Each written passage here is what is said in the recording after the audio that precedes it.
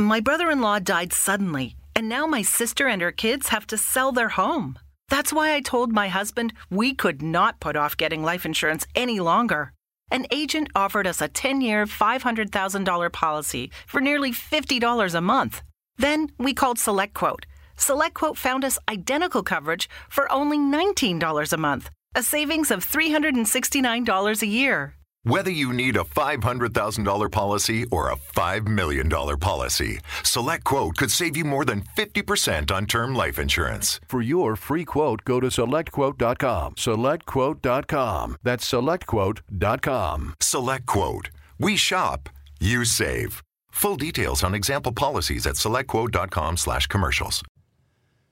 Hello, this is Warrior Boswell, and this is another episode of The Measurables, powered by Revolt. Today we have a good friend of the show, a friend of mine and yours. There are people that you see around town and people that you see at very important events. And you may ask yourself, who is that guy? Who is that gal? Who are they? This is one of those individuals.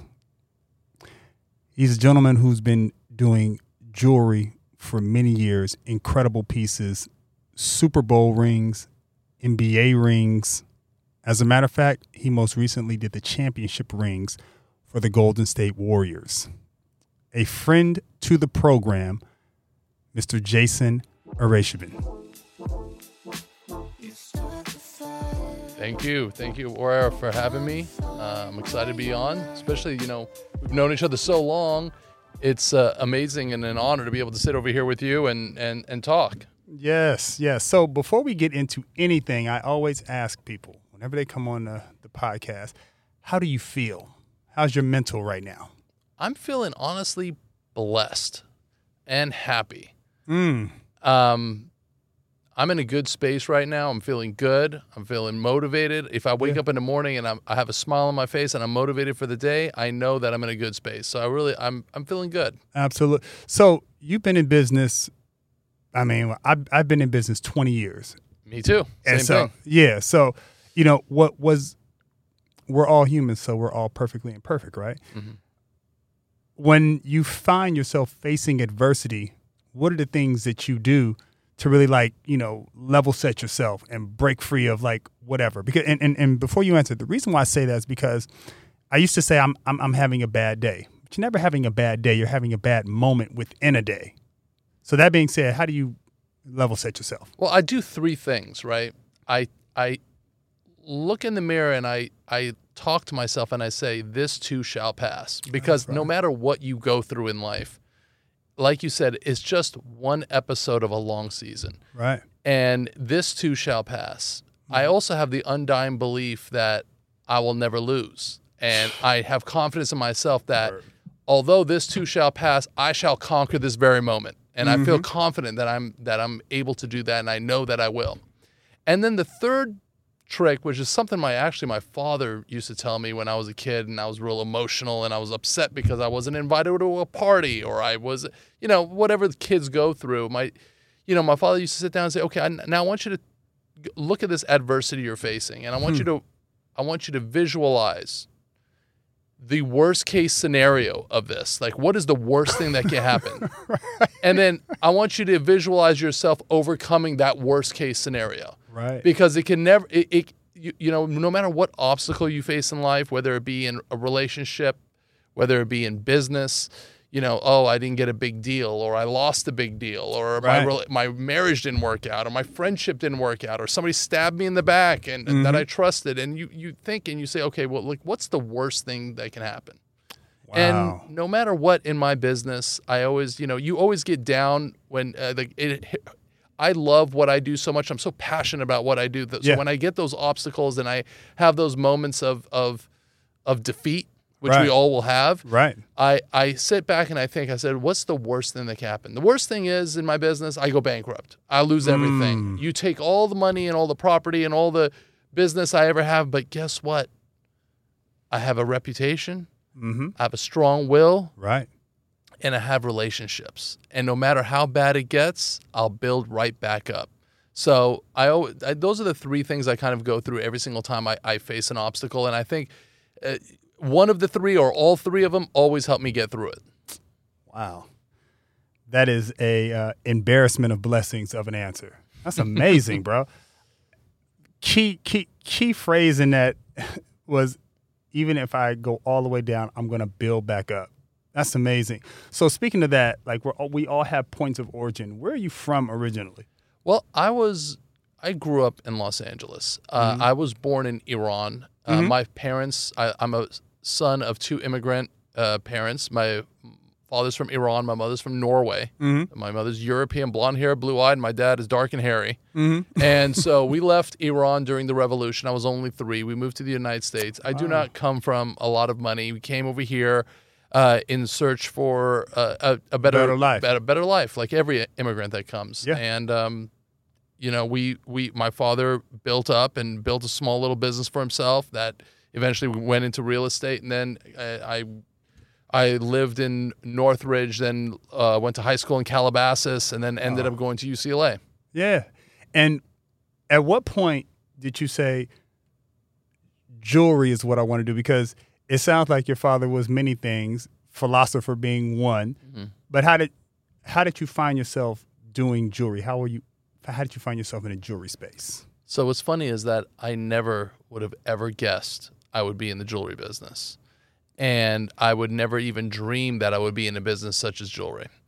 And when I was always great at school. So my father says, well, listen, my son is good at school. So he's either going to be an attorney, he's going to be a doctor, he's going to be an engineer, he's going to be one of these these professions that are the top 5 professions, highly regarded professions. So when I was a sophomore at UCLA, I was $28,000 in debt and had to figure out a way to get out of it. Right. So as a result, I ended up going to the wholesale district downtown with a girl that I was dating at the time.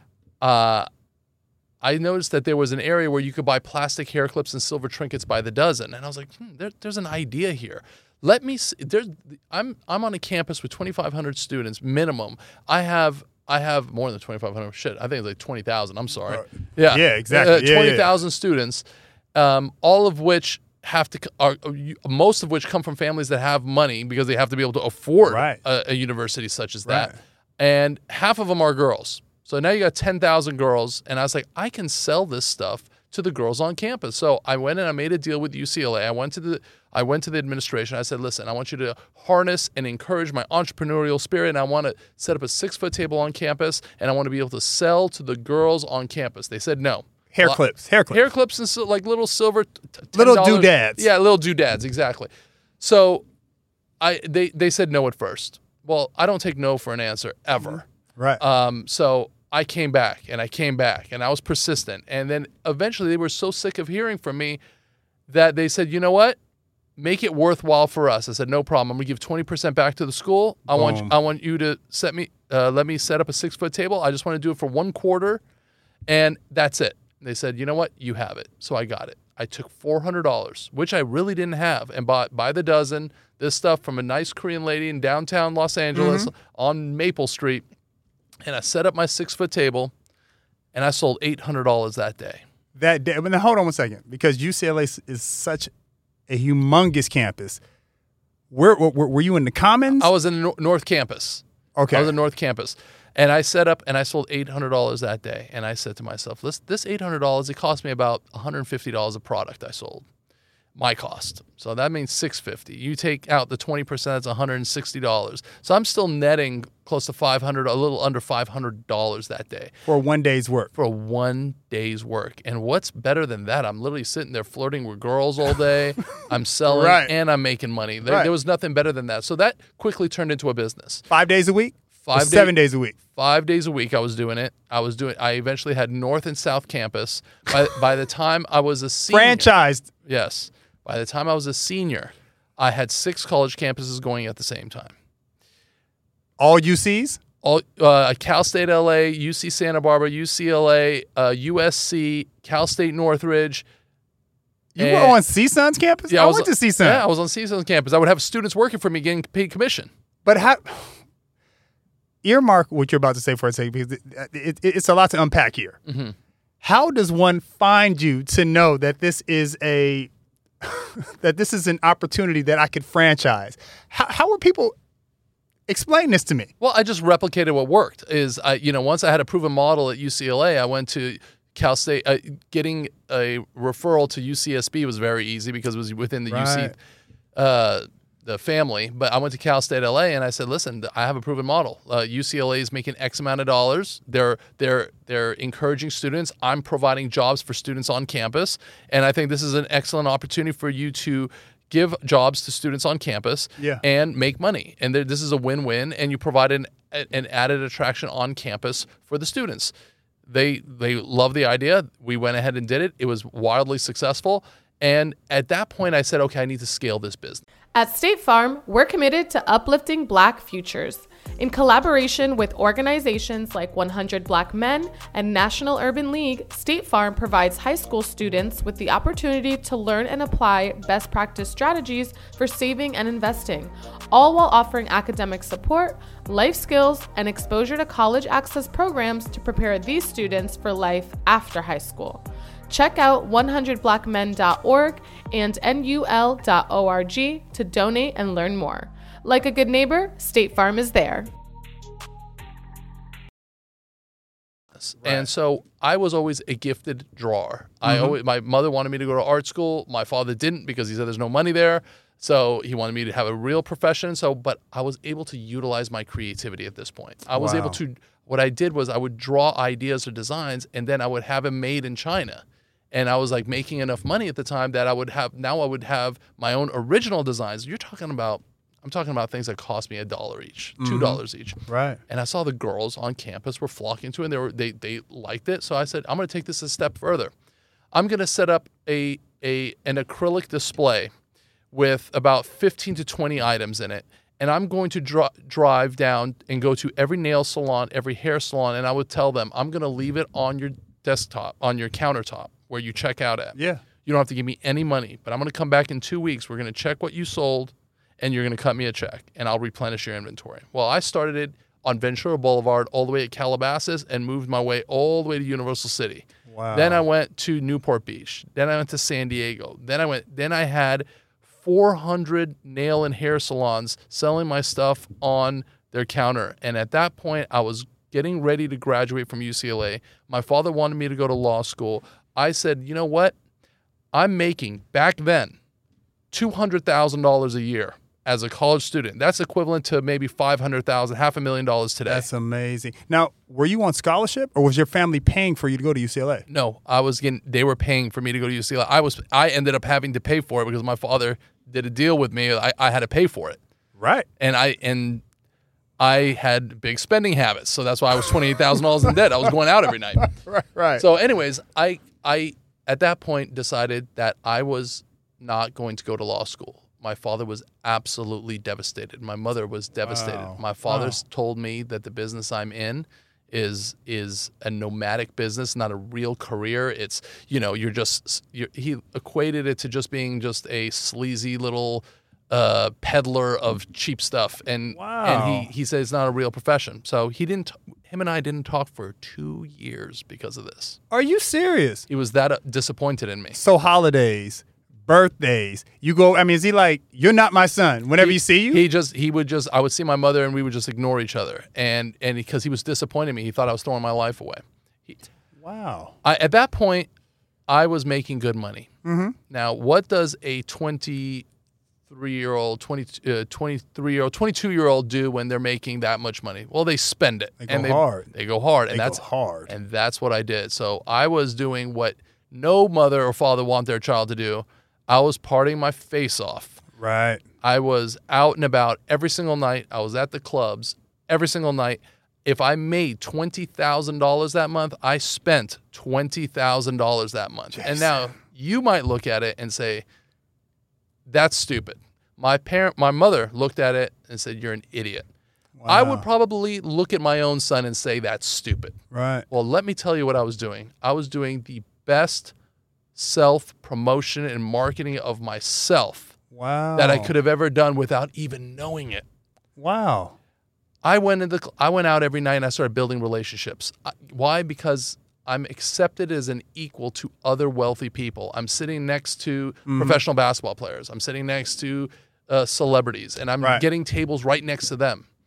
But I wasn't able to capitalize on any of these relationships. And why? Because you didn't have anything yet? I didn't have it. They're not. Were they going to buy a plastic hair clip for $15? Right. There was but what I did see is I recognized an opportunity. Mm-hmm. I never forget. I was sitting at a table and I saw Quentin Richardson and Darius Miles, and it was the Clipper team at the time, and all of them were in these big jewelry. I'm like, I got to figure out how to make that. Like, how do I do that? How do I sell them that? I'm friends with them. I'm cool with them. They know me because they see me all the time. How do I provide a service? I see an opportunity. How do I provide a service? Okay. So I said, I'm gonna figure out how to be in this jewelry business. So I was a gifted drawer, like I said, and I would see these athletes wearing these big medallions, and I would sit down at home and I would draw stuff. And I would go, and like I said, I'm very persistent. So I would be tapping them on the shoulder. Hey, I'm Jason. You see me all the time. I want to design your next chain. I got told no hundreds of times. And that's the story of the entrepreneur. Absolutely. And you never take no for an answer. You keep Correct. trying. You keep plugging away. Correct. Then one day, a basketball player by the name of Anthony Mason says to me, you know what? You've asked me 3 times. Come to my hotel tomorrow. We're playing the Lakers, but you can come before shoot around. Come to the Ritz-Carlton Marina Del Rey and bring all your jewelry. I said, okay, sounds good. I'll be there. I immediately left the club thinking to myself, what jewelry am I going to bring, considering the fact that I'm not even in the diamond business, nor do I really know anything about it. Wow. So what did I do? I started taking out magazine clippings. I went online and saw what pictures I could find online. I would cut it out. I would literally put it on almost like on construction paper, like I was like a third grader doing an art project.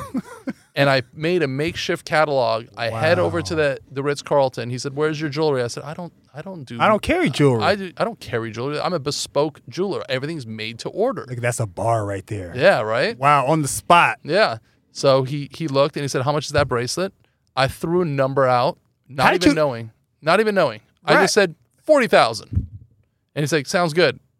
What do you need from me?" I said, "I need a $20,000 check, and I'm going to get started." He gave me a $20,000 check, and at that very moment, I was in the jewelry business. Just like that. I had to figure out how I was going to get it made. I went downtown to the jewelry district. I started asking around, started asking questions. I had someone who ripped me off completely to make the first one for me. Absolutely. I made a couple $1,000s, almost nothing, but I understood I had a stepping stone. I had a starting point. Wow. And from that point on, I just built my business one client at a time. And, like you said, you saw me out all the time. I kept plugging away. And then as that business grew, I downsized and basically went extinct my other business, the low-end stuff, because I knew that there was much more scalability. There was much more room for growth in the high end. Yeah. So it's interesting that you say what you just said. One of my vendors, we were having a conversation, and he does all of my leather goods. He said, "Boz, what I want you to understand is, you can have mid-price goods, but in terms of managing overhead and knowing where your money is going to come from, the higher the price point, specifically how much you're going to get, because you're not making a ton of it. So if you make a couple of pieces and they sell, there are breadcrumbs that you can follow versus just like making something for $5 and making 1,000 of them and none of them sell. So it's very interesting that you say what you just said. So in your answer to me, you really answered my next question, which was, how was your family instrumental in the growth of your business? And would you say that they were instrumental because they looked at it as actually, you touched on 2 things. When you were selling the hair clips, that's what your father was upset about. That's what your mother was upset about. It wasn't a career. Yes. So when you get into the ice business, the diamond business, do opinions change from your family, or is it still the same? It definitely changed. Why?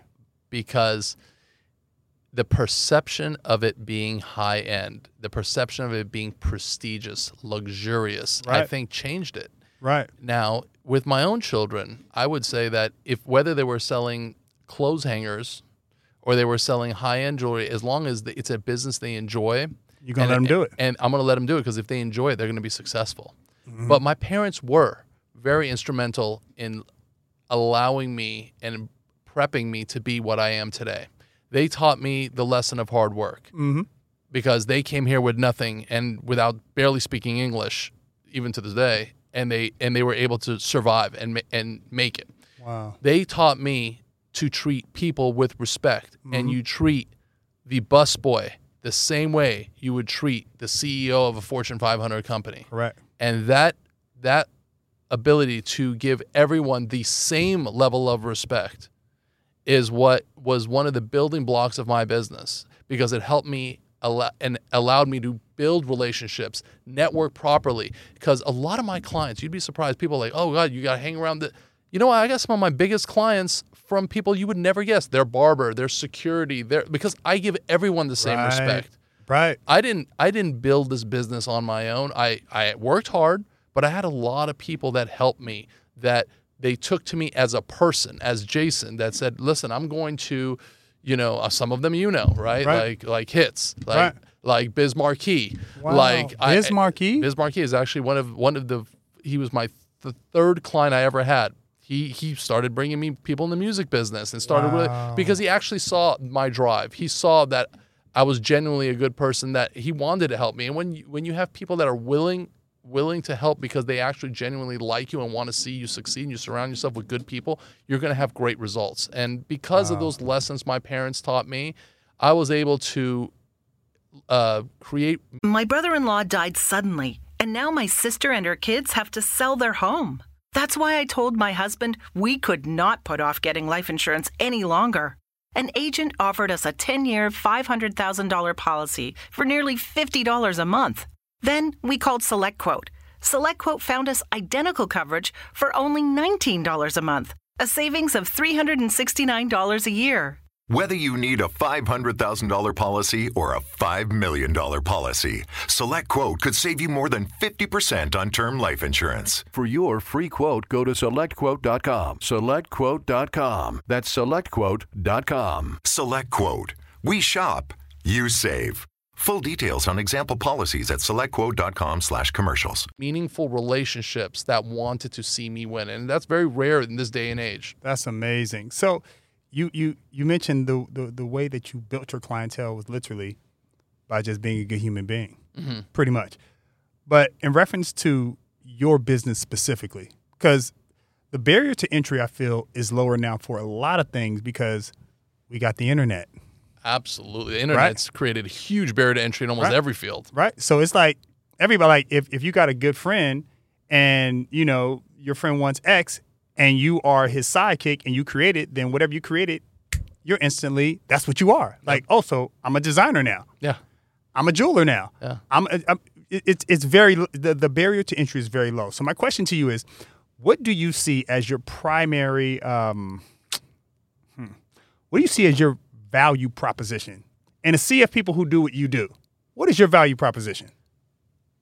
I've been there, done that. I'm tried and tested. And I think could you delve deeper into that? Yes. I think that with the advent of social media, you're absolutely right. In your business and mine alike, right? If people are saying, oh, well, I'm a jeweler because you sold one piece and this celebrity shouted you out. Now you have tons of Instagram followers. No, you're not. You don't understand. It's the know-how. It's the understanding of having done it. It's the mistakes that I had to go through to be good at my particular craft. Right.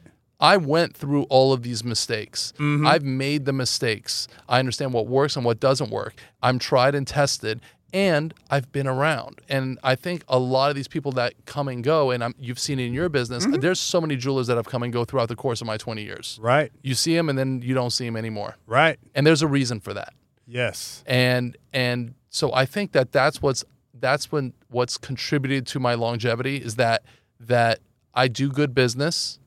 Word of mouth is very powerful, and I consider I make sure that no one leaves with a bad experience. Inevitably, you're going to have that, but I try to minimize that, even if it's at my own detriment. Wow. Well, actually, it's never to your own detriment if you're telling the truth, because the truth you don't have to remember ever. This is true. Lies you have to remember. This is true. So even if you lose out on something because you told the truth, that'll come back to you tenfold. This is true. It really will. This is true. So in reference to just, I remember my first sale and you just laid yours out. I remember I got my first sale, and it was like, it was with, what was the gentleman's name? His name was John Sally. Mm-hmm. I know John. And he was like, he had just come to L.A. from, I believe, Chicago. He won a couple more championships. And then I started doing stuff for Steve Smith, Tyson Chandler, and just that's on the basketball side. But I was already doing stuff for guys at UTA, William Morris, industry entertainment, all those places, right? So I remember the first big check I got, like substantial check. It was like, I believe it was like $279,000. And I was like, this is incredible. This is all mine. No, it's not. You got to pay vendors. You got to pay vendors. You have to pay taxes. You need to take a portion of that money, save that money, but you also have to put money back into your business, back into your experience, right? So I had a tax person who really, really fed me some good game, because I got to a point where I was just like, you know what? Where are you at this weekend? Oh, you're in Japan? I'll meet you there. Where you at? Stockholm. I'll meet you there. And like my financial advisor said, you know what? It's cool that you're traveling, because through travel you learn more about the world and the world learns more about you. But you need to put money back into your business. Did you ever, in the cultivation of your business, have like a game plan when you started? Like once you sold that first chain and you got ripped off, like how did you start to build out the infrastructure around your business so you weren't like out here in the cold? Well, I always try to look. I'm not the type of person that can look 30 years ahead. I'm not going to look even 10 years ahead, but I'm definitely the type of person that likes to look 5 years ahead. That's always been my thing, right? I always do a 5-year increments, because I feel like so much can change. Like to predict 10 or 20, like we don't. If we knew social media was coming, we would have changed the way we do business. Correct. 20 years ago, right? Correct. So we don't know how our environment's going to change, but with a 5-year increment, I think it's a pretty safe bet. So what I do, I always write what I want to do, where I want to be in 5 years from now, and every single year I write it again, and I revise my 5-year. Incredible. And I do that, and that's where. So at least I have a destination. I don't like looking in the rearview mirror. I want to look forward. Right. So and I have to have a destination. I have to have a goal. I'm very goal oriented. Every year. So that is what I try to do, because when you're running a business, you tend to not see the forest through the trees, because you're micromanaging so many different things that are happening at the same time. Sometimes you have to take a step back and look at your business from a macro level. That is why for me in business, I really, really enjoy asking others that are not in my business, that know me, that have been around me, or just are looking at my business from a bird's eye view from the outside looking in, people like yourself. Mm-hmm. And I ask, what can I do better? Wow. And a lot of people are afraid of asking that question, because it's almost like you're admitting that you're not good. I'm okay admitting I can sit here, look you dead in the eye and say, there's a lot of things you're 10 times better than me at. Right. But I want to know those things. I want to learn those things so I can be as astute and as knowledgeable as you are in those fields.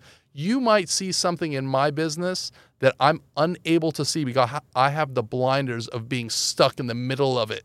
Every single day. Right. So I'm a big proponent of asking others how you can do your job better. Even it goes all the way down to my employees. I ask them at the end of the year, every year I give my employees a review. Mm-hmm. At the end of that review, I want them to give me a review. Wow. Because I prep them. I say, when I'm going to give you a review, at the end of the review, I'm expecting you to give me one, and I want it to be blunt, honest, and you will not get fired no matter what you say. Have you ever fired somebody? I've fired people, but not because of their review. Never held a grudge against them. I've gone, I'm not going to lie, man. I've gone home where I was like, man, I can't believe he said that. Right. Like, how dare he? But you know what? Sometimes you have to look, you need that hard truth. That check. Listen, at the end of the day, I might not agree with everything that they're saying, but I always try to be as honest with myself as possible and look myself in the eye and say, is it a possibility that they are actually right? Right. And can I take their criticism or their suggestion and be better at my craft, or better as a person, a better version of Jason? Yes. So there was, I believe it was the last ring that Kobe won when Ron Artest hit the three-pointer. You were at that game naturally. Yes. I saw you at that game, but my seats and your seats were very different. Can you tell me how you got the introduction into the possibility of doing the championship rings for the NBA? How did that whole thing come together? Remember when I said earlier in this conversation the power of relationships? Yes. Everything is a relationship. Everything. Right? So like I can go I'm going to go back everything. I can go trace every relationship back to like 30 people, right? Who connected me to who connected me to who's connected me to who, and I maintain those relationships. And you know, if I want to look back at how I got the Lakers, was I met Rich Paul, who introduced me to Maverick Carter, LeBron James, who handles LeBron James's, his business. Yes. Maverick Carter took me to introduced me to Roy Williams, who was playing football at the Dallas Cowboys at the time. Roy Williams invited me to a game and introduced me to a gentleman named Gary Zellman, who was a floor seat holder at the Laker game. Gary Zellman introduced me to Jesse Buss, who's the son of the late Dr. Jerry Buss. The younger one or the older one? The youngest one. Okay. He's the assistant general manager right now. And for the G League team, right? No, that's Joey. Jesse's the assistant general manager of the actual team, the Lakers. Okay. So became good friends with him, started hanging out with him the whole time. Then in 2009, the Lakers won the championship against the Orlando Magic. And I said, listen, I'd like to throw my name in the hat, in the race. And he says, okay, no problem. Let me go talk to my dad. So he told his dad, he's like, listen, I want Jason to get a shot. I had no business doing this deal. Stop right there, please.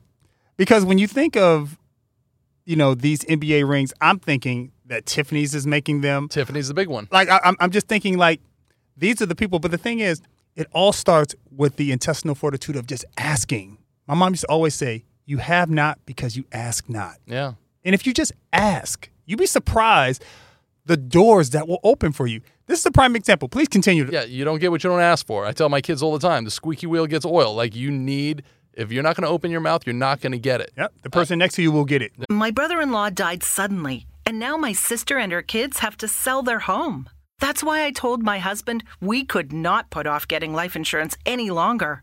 An agent offered us a 10-year, $500,000 policy for nearly $50 a month. Then we called SelectQuote.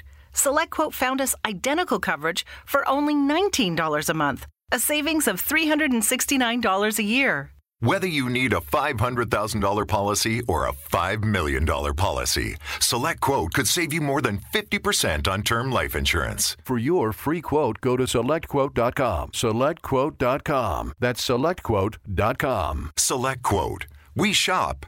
You save. Full details on example policies at SelectQuote.com/commercials. Right next to you. Absolutely. So I said I would like to get the opportunity to make the championship rings. Knowing full well I did not have the infrastructure to handle that kind of project. I didn't have the know-how, to be quite honest with you, to be able to handle a project of that magnitude. You got to remember, it's not 12 rings. This is like a 700 to 800 ring program that you have to finish in 3 months. Design to production. 700 rings? That's correct, because you buy for the employees, they buy for sponsors. It's a big project. Serious? Wow. Okay. So Dr. Buss pulled me in his office. He said, my son said I need to go with you, and you tell me why, and da-da-da. Now, mind you, I'm battling $2 billion companies, two of them, right? Jostens, which is a $1 billion company, and Tiffany's, which we all know. He says, you know what? My son talks highly about you. I'm going to give it to you. I'm like, holy shit. I can't believe this guy actually gave me a deal. He gave me the deal. How long was the meeting? 20 minutes. When you walk in, are there like models everywhere? Oh, my God. Oh, my God. Don't give anything away proprietary. No, but it's everything you can imagine and more. Right. Okay. Say no more. Please proceed. Yeah. So he gave me a shot, and when I tell you we almost didn't finish, we finished the last ring 20 minutes before tip-off. And 20 minutes before the ring. 20 minutes. 20 minutes. We were sleeping at the factory. And when I look back, I don't know how we pulled it off, and by God's graces, we did. Yes. But that was when I got into the championship ring business that very year. I barely was able to finish. And can you imagine? on TNT, opening night, ring ceremony. It's never been done before. They have an announcement that said the jeweler can finish the rings on time. That would have been disastrous. Oh, my God. Oof. I had to have one of those moments where I had to say, what is the worst thing that can happen? Bro, to thank your father for putting that in your mind, that right there is something that is very difficult to recover from. That was the most stress I've ever had in my entire career, was that week up until the ring program, because I didn't know if we could actually finish it. So when you say it's 700 rings, right? You don't have to deliver all 700 championship ring night, but you do have to have the 20 rings. You have to. It ended up being about almost 30 rings with the owners have to get their rings, the head coach, the coaching staff, and the players. Okay, so that was tough for me. Forget about the 700. That was tough for me. I was late on the other order, but they gave you grace. They gave me grace. I was late on the other because I couldn't do it. There's no way I could do it. And so when you say that you were sleeping at the factory, this is the importance of having infrastructure and your infrastructure being in your backyard, because you can go check it. Mm-hmm. It's not being made somewhere else. Components may be made other places, but the assembly is here. That's very, I mean, like that was to your benefit. My question to you is, what made it so arduous? What made it so difficult to do? I was learning on the job. I literally was learning on the job, and I was learning on the job on a major project. And so the way you manufacture championship rings is different than you making one-off custom pieces. It's a different type of mold. It's a metal mold versus a wax mold. I had to learn new methods of manufacturing when I was already so early on. I was only in business 7 years at the time. Mm-hmm. I had to learn new methods of manufacturing in order to accomplish what they wanted. And so they give you an idea, or do you come to them like, if I'm designing a suit or a uniform for a multinational corporation, they have a guideline that they want me to follow. Do these teams know what they want? Specifically like the Lakers, because they've won so many championships. It's not like it's like the Sacramento Kings who've never won ever. It's like they at that time they had 14 rings. Yeah. So they knew what they wanted. So I was very fortunate that I was dealing with the Lakers. Had it been any other team, I probably would have fell flat on my face and I wouldn't have been able to. But the Lakers had won so much. I think Dr. Buzz was kind of like, screw it. If he screws up, who cares? I already got so many championship rings, it doesn't matter. Right. That was to my benefit. Right. He was willing to take a risk because he's already won so many. If it was a team that was their first championship, they probably wouldn't have taken a risk on some 20-some-odd-year-old kid that's never done it before. Wow. And so he gives you the opportunity. You make the rings. After you make the rings, then what other opportunities come after that? Because we already know you did the Golden State one, mm-hmm. which was incredible, and we're going to get to that. But what other opportunity, what other doors opened up that you were like, oh, my God? Well, I think that, you go from being a mom-and-pop personal jeweler to more of a brand when you're able to do instantly. Like, it gave us instant credibility. And I think that alone really catapulted my brand, my business, allowed me to scale up from a retail perspective, opening brick and mortar stores, things like that. Because, when you have a big name, like a big franchise like the Lakers putting their stamp of approval, and the NBA, it kind of gives you a certain level of perceived value, a cachet that you're not going to get otherwise. Correct. So I think it was a huge advantage, a huge boost for my business when I was able to do that, because I was able to align myself with such big names. Mm-hmm. And I think that, that kind of even with my professional athletes, they were like, oh, wow, this is the guy that does the rings for the Lakers. This is the guy that does. So I'm going to get People love that. They love that. They love that. So that helped a lot. Helped a lot. But there were no specific companies that you were like, oh, my God. Like you know how I'm a married man, you're a married man. You're laying next to your wife having pillow talk. Like, was there any company or any entity that came along where you like, can you believe this? Absolutely. We Forbes did an article on us where Forbes came and interviewed me because we were able to disrupt this industry where it was basically monopolized by two giants, billion-dollar giants. Exactly. And they're like, how did he do it? How did he do it? Well, I'm not that smart. I'm not that talented. You don't give yourself enough credit. You don't just stumble into the office of Dr. Buzz. But I don't take no for an answer, and I build relationships one person at a time. So that's the genius right there. Yeah, I mean, it's one of those most simple things in the world. There's no like secret sauce to that. You know, you just are very cognizant and aware that you treat people with respect. You attack every opportunity. You don't take no for an answer, and you don't get down on yourself. Right. Now, knowing that, jewelry is a very, it's a highly coveted item. It is, it's luxury. There have been a rash of break-ins and people snatching stuff. I mean, when you're dealing with such high level gems, how do you protect yourself to just make sure, and you don't have to give anything proprietary away, but I'm just saying, how do you guard yourself from the foolishness that's out there? I mean, I've definitely fallen victim to that. I've been tied up. I've had guns pointed at my head. I've been pistol whipped. I've been I've gone through that. All this at one time? Just over the years? Over the years. I mean, I had one occasion where, we had, people dressed as FedEx workers come into my private showroom in my offices, pretending to deliver a package, only to come in with empty boxes and guns in hand. Tied up my employees, came to me, tied me up, pistol whipped me, made me open the safe, emptied me out, and fled. That's happened. So, it was an award show weekend, and we had, a lot of people's celebrities' jewelries that were getting cleaned in preparation for the weekend, new orders. I had to call all these people afterwards and say, guess what? Your jewelry's gone. Yeah. And it was tough. And that was a major blow because I was uninsured.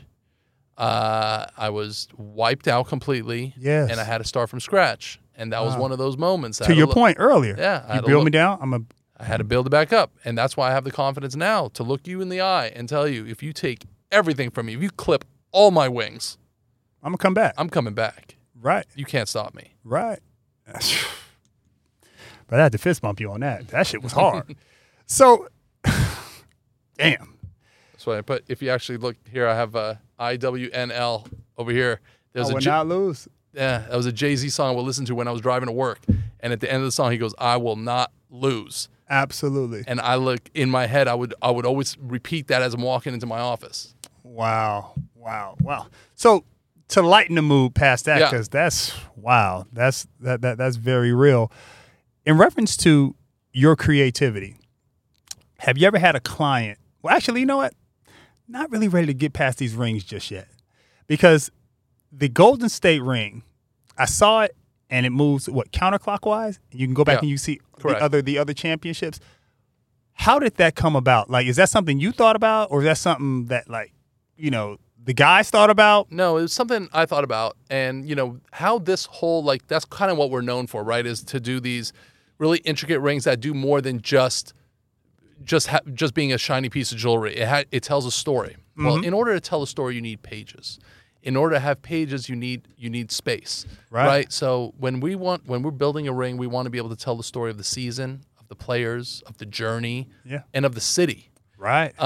When you have something that's 30 millimeters by 30 millimeters, there's only so much story you can tell. So we have to create new real estate. And, we had, when we did the Tampa Bay Buccaneers Super Bowl rings. My brother-in-law died suddenly, and now my sister and her kids have to sell their home. That's why I told my husband we could not put off getting life insurance any longer.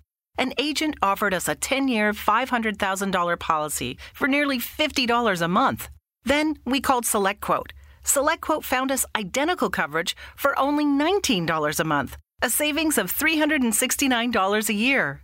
Whether you need a $500,000 policy or a $5 million policy, SelectQuote could save you more than 50% on term life insurance. For your free quote, go to SelectQuote.com. SelectQuote.com. That's SelectQuote.com. SelectQuote. We shop, you save. Full details on example policies at SelectQuote.com/commercials. When we did the Lakers 2020 championship rings, we did this twist off top where it exposes whether it be the stadium, retired jerseys.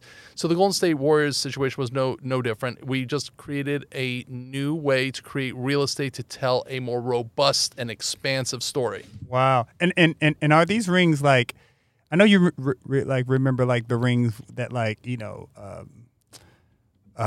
Mike Singletary and those guys used to win. They were much smaller. Way They were smaller. like class rings. Yeah, it was 2009 rings that I did compared to this last Golden State Warriors ring. It's like literally 3 times the size. So it's like the size of like a Kennedy silver dollar? Or bigger than that? Bigger than that. Jesus Christ. Humongous. So it actually fits on your finger? I mean, listen, it's not the most practical thing in the world, but you're not wearing it. You're never wearing it. Yeah, you're never wearing it. Yeah, it's for the floss. It's for the floss. It's exactly. definitely for the floss. So do you have, like, you've worked with so many people and so many entities. Is there a dream client that you have? Like, is there somebody like, man, I would really like to do something? Man, it's funny you say that. Like, I don't think I met my dream. I had my dream client so early on in my career. Was it Lakers? No, it actually was Michael Jackson.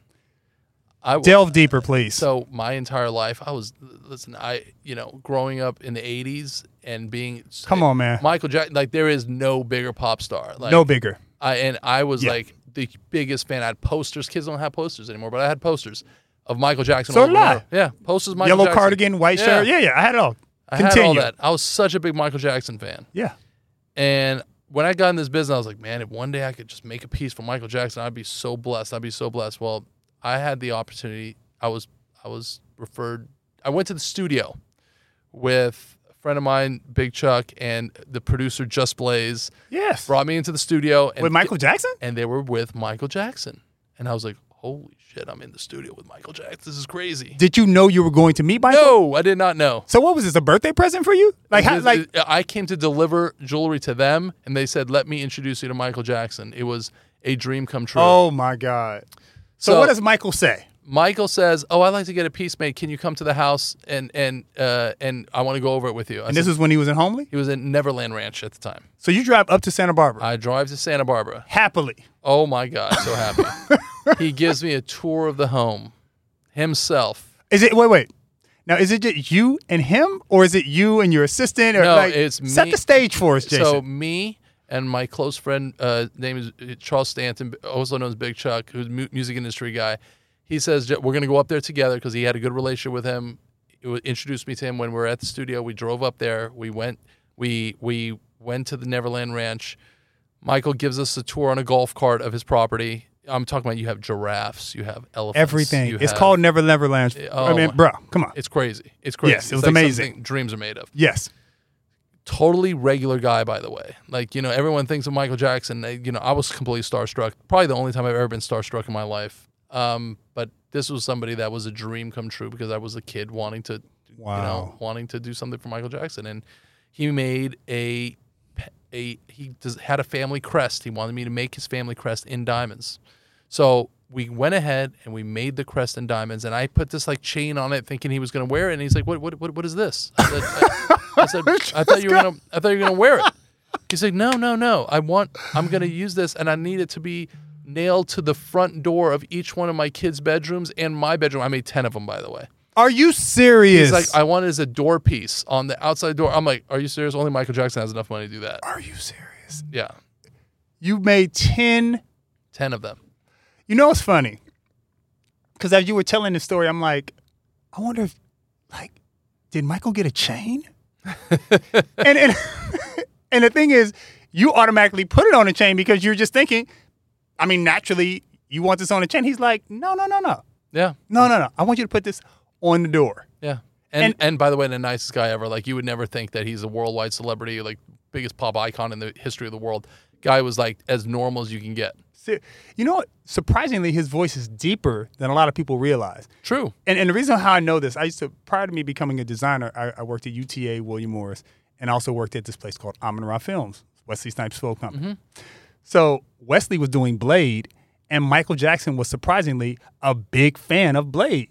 So he would call up to the office when Wesley was doing not the last Blade, but the Blade before that, and he was like, can I speak with Wesley Snipes?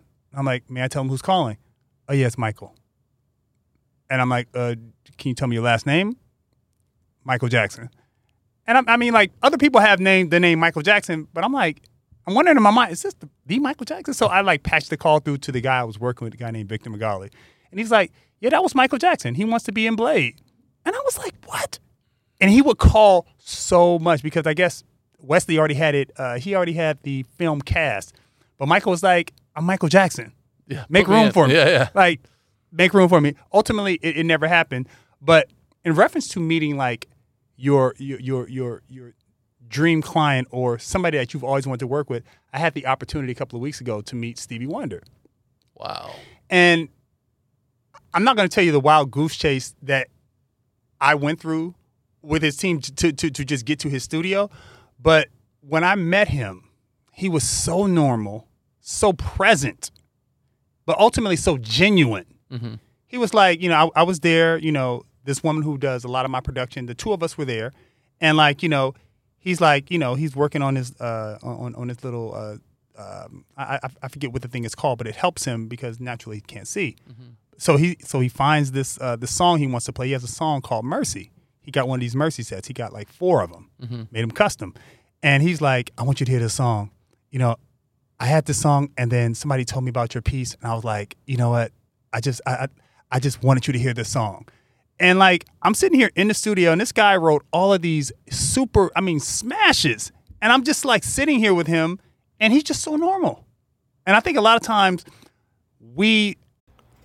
Hey y'all, what's up? It's Devin here from Money Honeys. If you're a fan of learning about your business and finances through storytelling and pop culture, then you gotta be sure to check out and subscribe to Money Honeys, a show that covers the nitty-gritty of maintaining your personal wealth through fun conversation. And you know what? It's brought to you exclusively by the Revolt Podcast Network, anchored in hip-hop, powered by creators. Like, look at celebrities and we think like, it's no way they can be normal. But like, bro, they just want a Jamba Juice too. Yeah, it's so true. It's so true how sometimes you'll meet the biggest celebrity in the world and they'll be so genuine, so normal, so humble. And then meanwhile, you sometimes meet a D-list celebrity and they're an absolute nightmare. The biggest diva. Yeah, I never understood that. Yes. I never understood that. Yes. It just kills me. And that, you know, and with both of us being in this business as long as we have, you could basically tell right away like, oh, you're not lasting long. Correct. Because you're going to burn every bridge. Correct.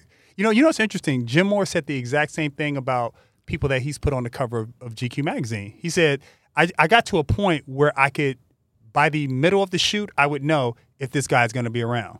And I would also know if the guy or the gal would burn themselves out. So interesting because we're in the people business. Mm-hmm. You know what I mean? Like I developed my style and knack for talking to people because there's a lot of dead time in between measuring somebody. So when you're measuring somebody, it's either you're going to talk or it's going to be super silent. Mm-hmm. So like during my time of measuring like a LeBron or measuring like a Kobe, measuring any of the guys that I've done stuff for, like me just having conversation with them, like they open up because you'd be surprised. People who have accomplished a lot, when you ask them a question about how they got there, they will easily open up. Mm-hmm, if you're asking for something like, you know, I need some money, like naturally they're like, no. Yeah. But if you're like, can you give me jewels on XYZ? They open right up. Mm-hmm, mm-hmm. So interesting. That being said, in reference to your footprint, you started in, did you start downtown or did you start in Beverly Hills? I started in my apartment. Downtown. I started in my apartment with an IKEA bed. Yes. Hey, yo, talk the story. Hey, I started in my apartment. I didn't move out of my apartment until I had enough clientele to be able to open an office because in my head, I said, when I started my business, I said, I want to be in the epicenter of luxury. And the epicenter of luxury in LA, because I know location was always taught. Correct. Is Beverly Hills. Right. So I went and I looked, what is the cheapest office you could possibly find in Beverly Hills? And I found it. And you found the Regent? I found the no. That's my store. My offices. I don't think you've been in my offices are at the on the corner of Beverly and Wilshire. Okay.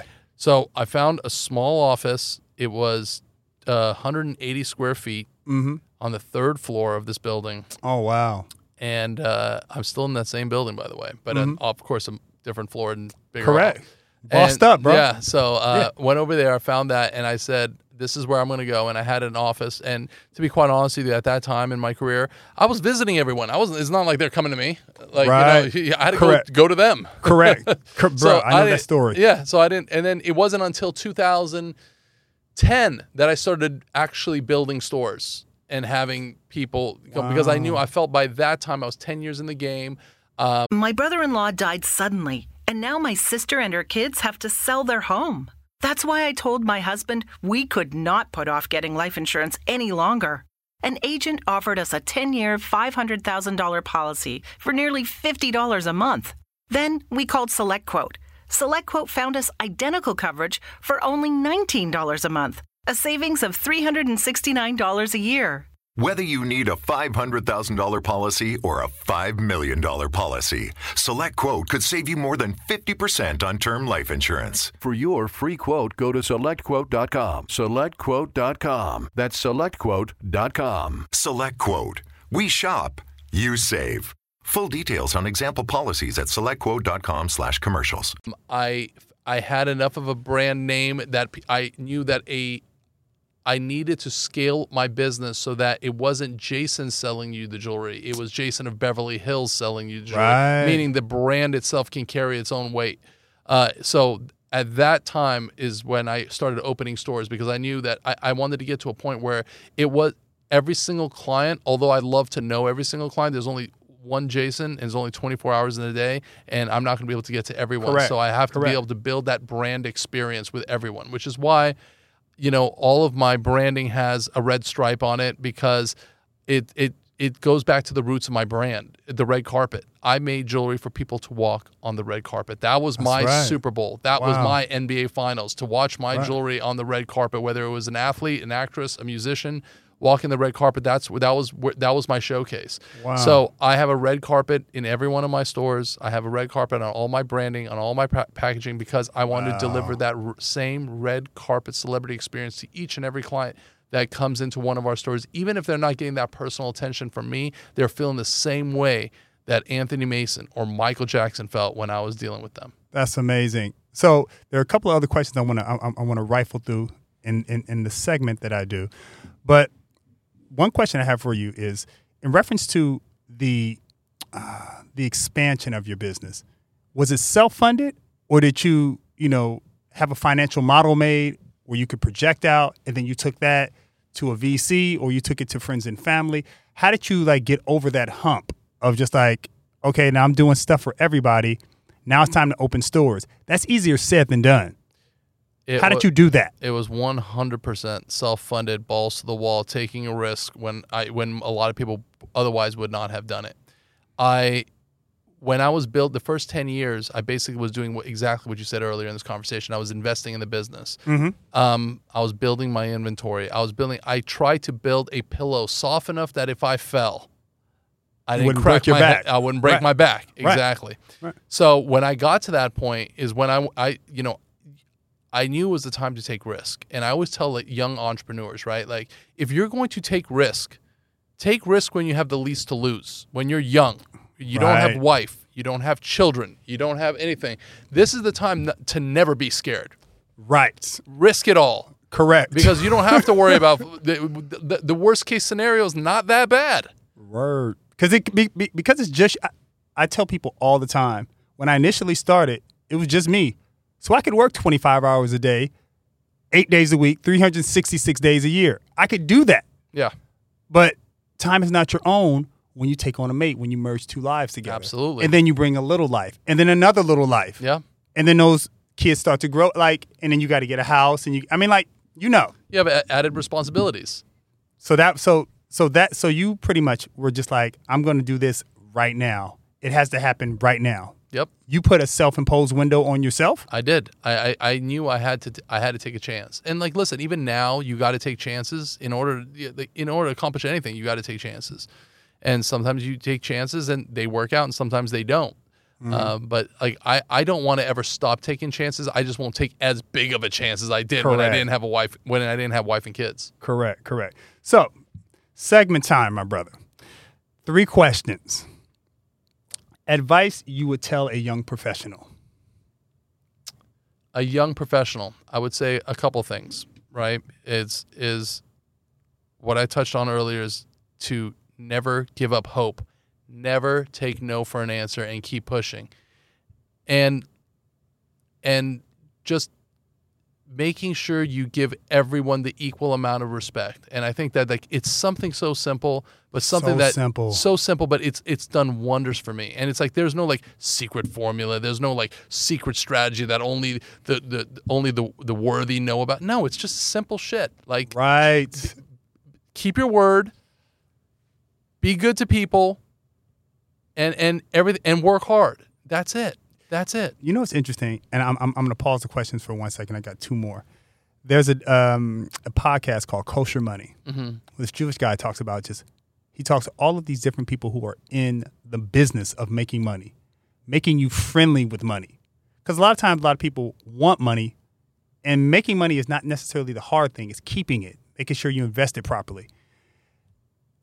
All the people that he talks to, they all say the same thing. It's no magic bullet. And my mother used to always say, so did my father, you're going to pay no matter what. You're either going to pay in the beginning, the middle, or the end, but you're going to pay. So what you're saying, it just really strikes a chord because it's like, this isn't rocket science. When you meet people, treat them with respect, whether it's somebody cleaning your office or somebody you're ultimately going to get married to. Just treat them with respect and you'll be surprised how things will open up for you. Next question. What would you share with your younger self? That's a good one because I don't, like I said before, I don't ever want to look back, right? If I did this or what if I did that, or I would have been in so much better because everything happens for a reason. Listen, I got Correct. robbed for a reason. I lost money for a reason. Oh. But I would tell my younger self that it's okay to say no.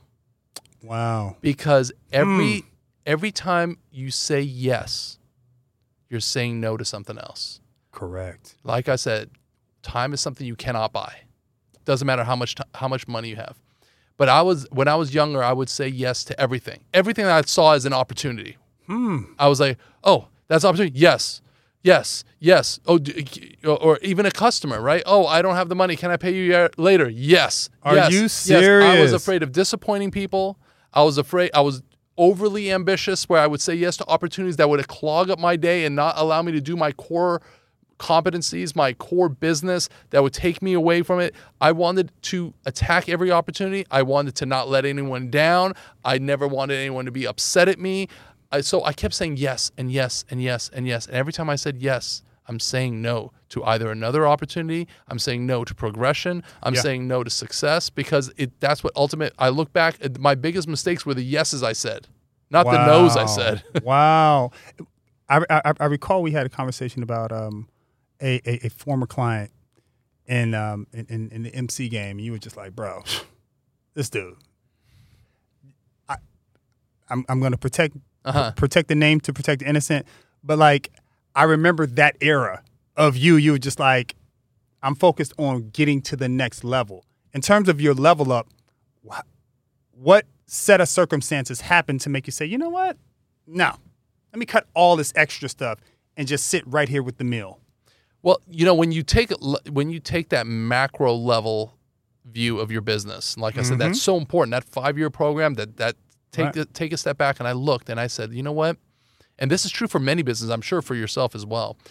When you realize, in my business, I realized quickly that 90% of my business was done with only 5% of my clients. Wow. Yeah. Right? So like everything else is just occupying space. Yeah. And occupying time. And I don't have the luxury of buying more time. So I realized that, when you're dealing with a client that's a headache, that doesn't pay you, that is a difficult person to deal with, like I was like, I'm just getting rid of those situations. All the way. I'm just getting rid of it. Yes. My time is worth a lot. I've worked hard to perfect my craft. My clients have to pay for that because I paid for it with my time. You better believe you paid for it. Yeah. So like when you're charging for your product, and I'm charging for my product, sometimes people say, well, it's expensive. It's this, it's that. Well, that's what it is. You're getting a lot. You're not just getting some newbie that just started. Like the product speaks for itself because I can tell you the difference pretty much immediately between what I provide and what other people provide and our services and other people's services. You touch on so many points, man. Recently, I had the opportunity to dress Aldis Hodge for Black Adam. Saw that. And the way he shouted me out, because I made some stuff for the film, but also made some stuff for him for 2 premieres he did. One was in the UK and one was in New York. The way he embraced me on the red carpet during his moment, my wife saw that and she was like, that's your friend. She said, all of these industry people who, you help, and when you call on them, they're like, because I have this thing, Jason, I always feel like some people that you help and we'll go balls to the wall for, sometimes when you ask them for things, it's not so easily reciprocated. Mm-hmm. And I'm sure you've dealt with situations like that. Absolutely. She said, this gentleman right here is your friend. And the reason why I know he's your friend, because here he is starring in this gigantic blockbuster movie, and he took a moment to shout you out. So the reason why I brought that up is because I, too, had a reckoning of my time. My peace of mind is so more valuable. So people who will bring $1 million to your bottom line, but bring you $12 million worth of stress, it's not worth it. Absolutely. Which leads me to my final question of the afternoon. How do you find and keep peace of mind?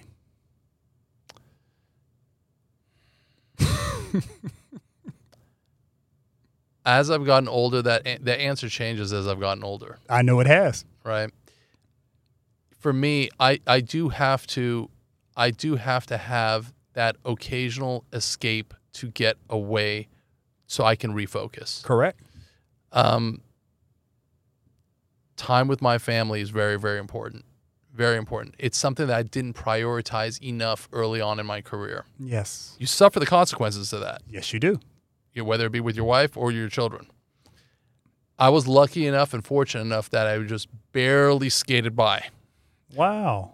Right? How so when you say skated by? Meaning that the first 10, 12 years of my relationship with my children and my wife, I have stores in Japan. I'm traveling constantly. Yeah.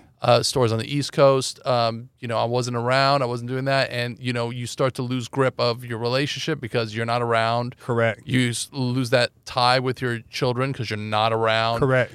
I missed both my children's first steps, which to this day I kind of regret. Wow. And, and then we had the pandemic.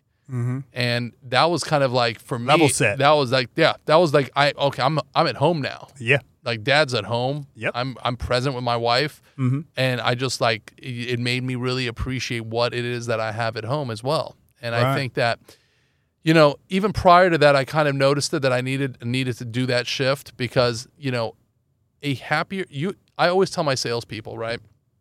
If you're happy, you'll be a better salesperson. Correct. You'll sell more in 6 hours than you would in 24 hours if you're unhappy. You'll sell more 6 hours happy than 24 hours unhappy. Right. And so, I need to have that good Right. energy from my family, from my wife, from my kids, knowing that when I walk out that door, they're fighting, they're like cheering me on, that we're all on the same team, that Yes. they identify well with me. And I'm a way better business person that way. That's awesome. And your wife is integral to your business, correct? So after the pandemic, she actually came on and just helps with the VIP. There was never a female element to my business, and so she came right after the pandemic. She started coming and dealing with a lot of our clients, dealing with their wives, and added a new element to the business, which I thought was great. And then more importantly, it gave us the opportunity to just be together. Yeah, and were you apprehensive? Absolutely. At first? Shit, I didn't want it to happen. I liked keeping business and family The boys separate. club. Yeah, boys club. I keep business and family separate. I grew up that way. That's Yeah. that's what I identified as the right way to have a relationship. Yeah. And then I think that, it gave her a certain level of appreciation for how hard I work. And then at the same time, it gave me appreciation for what she was able to contribute to the business as well. Wow. Well, that closes it. I want to thank you, Jason, for taking time out of your afternoon to come and just share just life experiences and also, just game about business. I always say that, it's so important to know the business of your business. Because if you don't know the business of your business, you won't be in it long. This is true. You won't be in it long. And you've been in it 20 years strong. I'm trying. No. It's no such word as trying. It's either you're doing or you aren't. But either way, I appreciate you very much. This is Warrior Boswell, and this is The Measurables. Thank you.